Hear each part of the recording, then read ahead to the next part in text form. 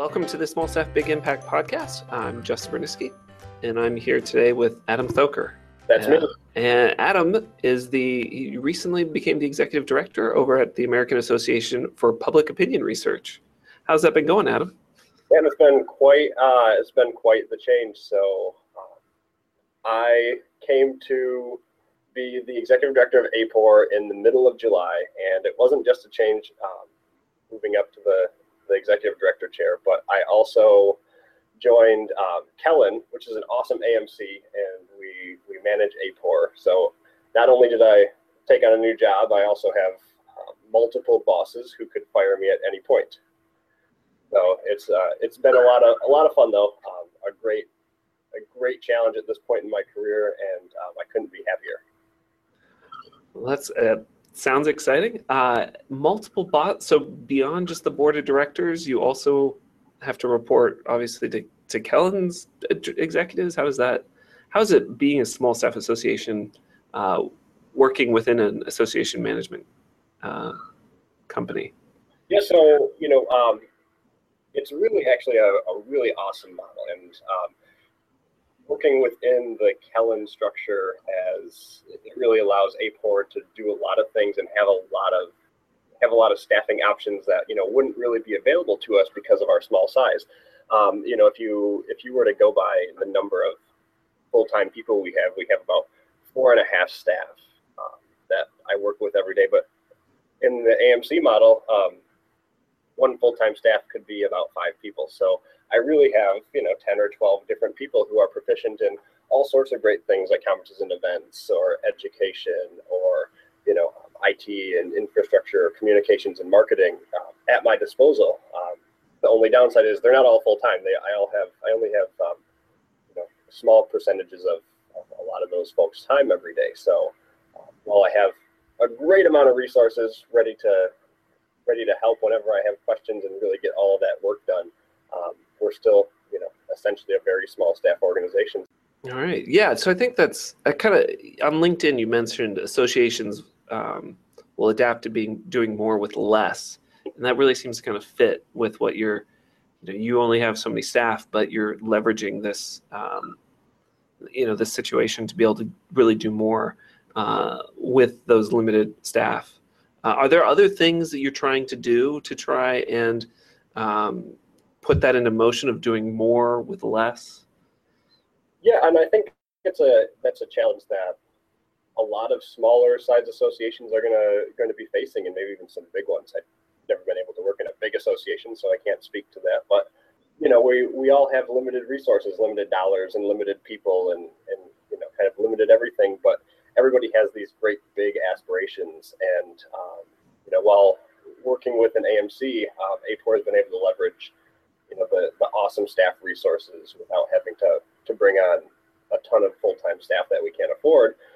But in order to get a lot of the substantive work done that our members are really looking for, and to be the leaders in the field, we're really leveraging our volunteers. And I think that's really the only way we succeed going forward is, we can't magically make money come out of thin air. I can't automatically go out and hire 3 more staff that can do research for me, but I have 2,500 members at my disposal, all of whom are experts and leaders in the public opinion research field, and leveraging them and helping them move the agenda is our key to success. That makes a lot of sense. I think it's often a challenge to find the right ways to get the volunteers involved. Is there any particular technology you're leveraging to help with that process? Or is there anything you're doing that you find particularly effective to help coordinate your work with the work of the volunteers? Man, if I had a technology that could help me manage volunteers in committees, that would be awesome. I have yet to really find something like that works really well and could manage a whole organization of committees and task forces. But if you know of one, let me know. We'll talk. All right. But I mean, really, it's the best way is setting the clear expectations right up front and constant communication. the one piece of technology that is phenomenal, and that is, kind of like what we're using right now, Google Hangouts, or some of the online conference calling and screen sharing apps that allows you to connect with, any number of people across 5 different time zones and be productive. So, one relatively low tech piece of technology these days, but it works for us. Well, I mean, I think I saw the Back to the Future. They were talking about, it was Back to the Future Day just yesterday, I think, and they were talking about all the technology in the movie that was from 2015 that we didn't have. And the one thing that we do obviously have everywhere is the video calling. So it's kind of interesting how that has sort of permeated our lives in such a unique way. But are there, speaking of technology, because my camera doesn't work right now on my computer, so like you can see me, or I can see you, but you can't see me. Well, I guess that lets you pick your nose, and I can't. So, but that's all right. It's my burden to bear. So we're talking a little bit about technology. Is there any other technology that you're paying close attention to within associations, or any other trends in general that you're particularly interested in right now? One shift or one thing that I'm keeping a close eye on, and that I've always been interested in, is kind of the association's kind of relationship with their AMS or their database. It's different for everyone, and it's never really exciting. You don't walk up to anybody and have them say, "Man, I love my database. It is awesome." I would love to hear that from someone. But I mean, there are so many different theories rolling around in different parts of the industry that, where some people want a consolidated database that does it all, and some people want the best of breed, where you have 37 different systems working together. And it would be super cool to find like kind of the Pandora's box of that perfect combination of, membership database and website and social community and back-end accounting system that all work seamlessly together, so nobody has to have the headache of not being able to pass log into a different system, or access their documents, or not access their documents on a phone or a computer, but finding the way to leverage the technology so that I can do all of the work that I need to do from my phone or a computer, wherever I may be, and then allowing my members to access all of the resources of the association, from whatever platform they desire without interference. Yeah, it is definitely a complicated question. I think, we're also so spoiled by all these other devices and systems out there that feel so seamless, but, like an Amazon, where it's so cleanly integrated with so many different things. But then you have to remember, Amazon is a $1 billion company, so you're not. It's a complex problem, though, that everybody has a different take on it. Open up an AMS and it does everything I need it to do. I would love it if it was the perfect community and I didn't actually have to do anything else. I would love it if it was the perfect membership database and could track all of the information I wanted and then display it, in whatever kind of metric I wanted to. And I not my organization, I don't think they'd be on board for it, but I'd almost pay whatever it costs to have something like that at my fingertips. But I just don't think it exists, and that's a question of is that even possible? Yeah. I think, if it's, I think there are probably a couple of AMS vendors out there who'd like to buy you a drink right now, but, I'll let them kind of follow up with you offline. So focusing back on you, what are your, you're obviously new, you're kind of getting a feel for things. What are you envisioning as some of the biggest challenges and sort of maybe the near and the distant future for your organization, for what you're going to be working on?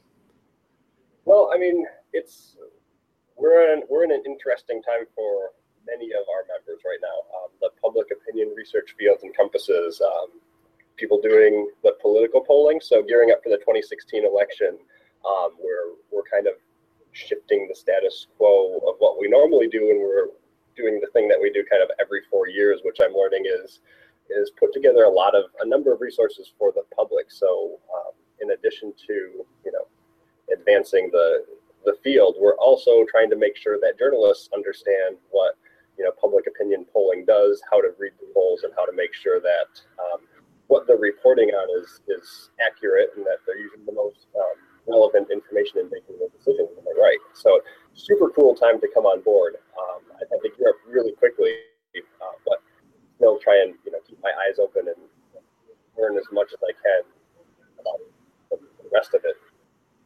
Yeah, I think politics is obviously a great time for when a lot of people are paying attention to polling. So, and I feel like there's been a movement. You're getting a lot more younger. You're getting more millennials involved in politics now, and I was curious. I know you were recognized by ASAE as one of the 40 under 40 association executives to be watching, and that was prior to your new position. And so I was wondering, what are you doing, and with your organization, how are you thinking about trying to reach out and connect with millennials to try and bring them in, to engage them in some way? I think a lot of it's really trying to figure out let me back up. We've spent a lot of time as association executives, it seems, discussing what kind of platforms we want to use to communicate with our members. So if you read a lot of the blogs or the chats, it's like, should I be on LinkedIn or should I be on Twitter? And I don't find the value in figuring out the platform to be on as much as the best engagement methods. Like, I shouldn't waste my time on Twitter if my members aren't there.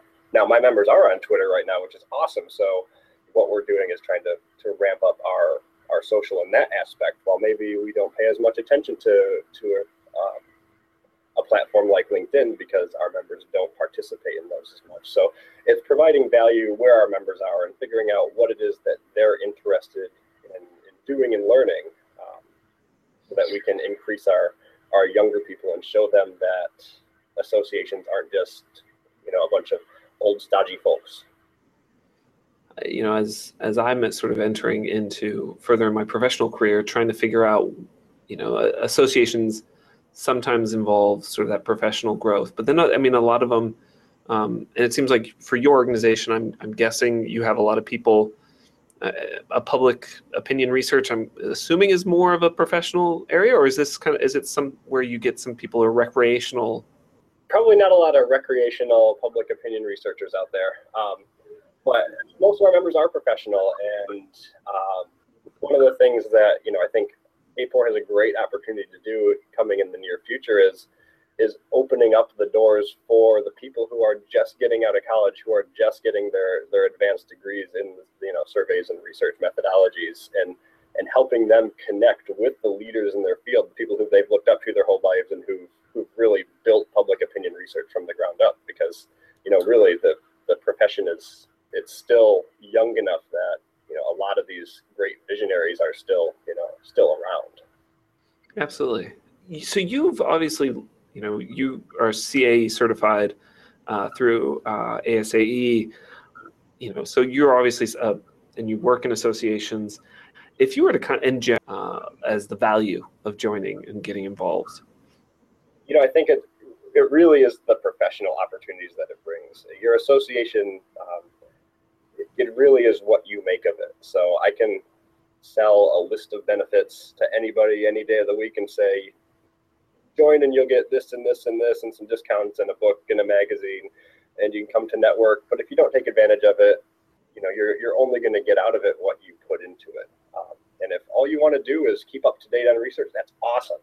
Like that's really great. But for myself and for a lot of my peers, we joined because we wanted to enhance our professional network, and we wanted to be really good at what we do. And hopefully one day I'll be really good at what I do. And I thank ASAE and all the people that I've met along the way for that help. Oh, that's very modest of you. I think there are probably some people who'd argue you already are really good, but we don't need to debate that.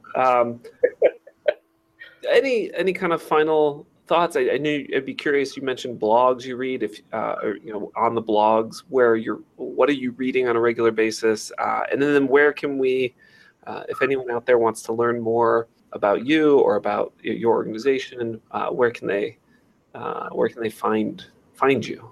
Yeah, certainly. My go-to everyday blogs.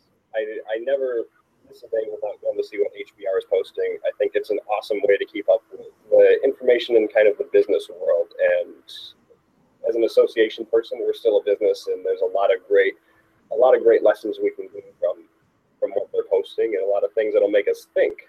So I never miss a day without finding out what they've posted there. And I also read the ASAE morning emails and the Collaborate posts that I get every morning, and scan through those to see if there's anything really, really cool coming down the line, just so I can stay up to date on all of my association happenings.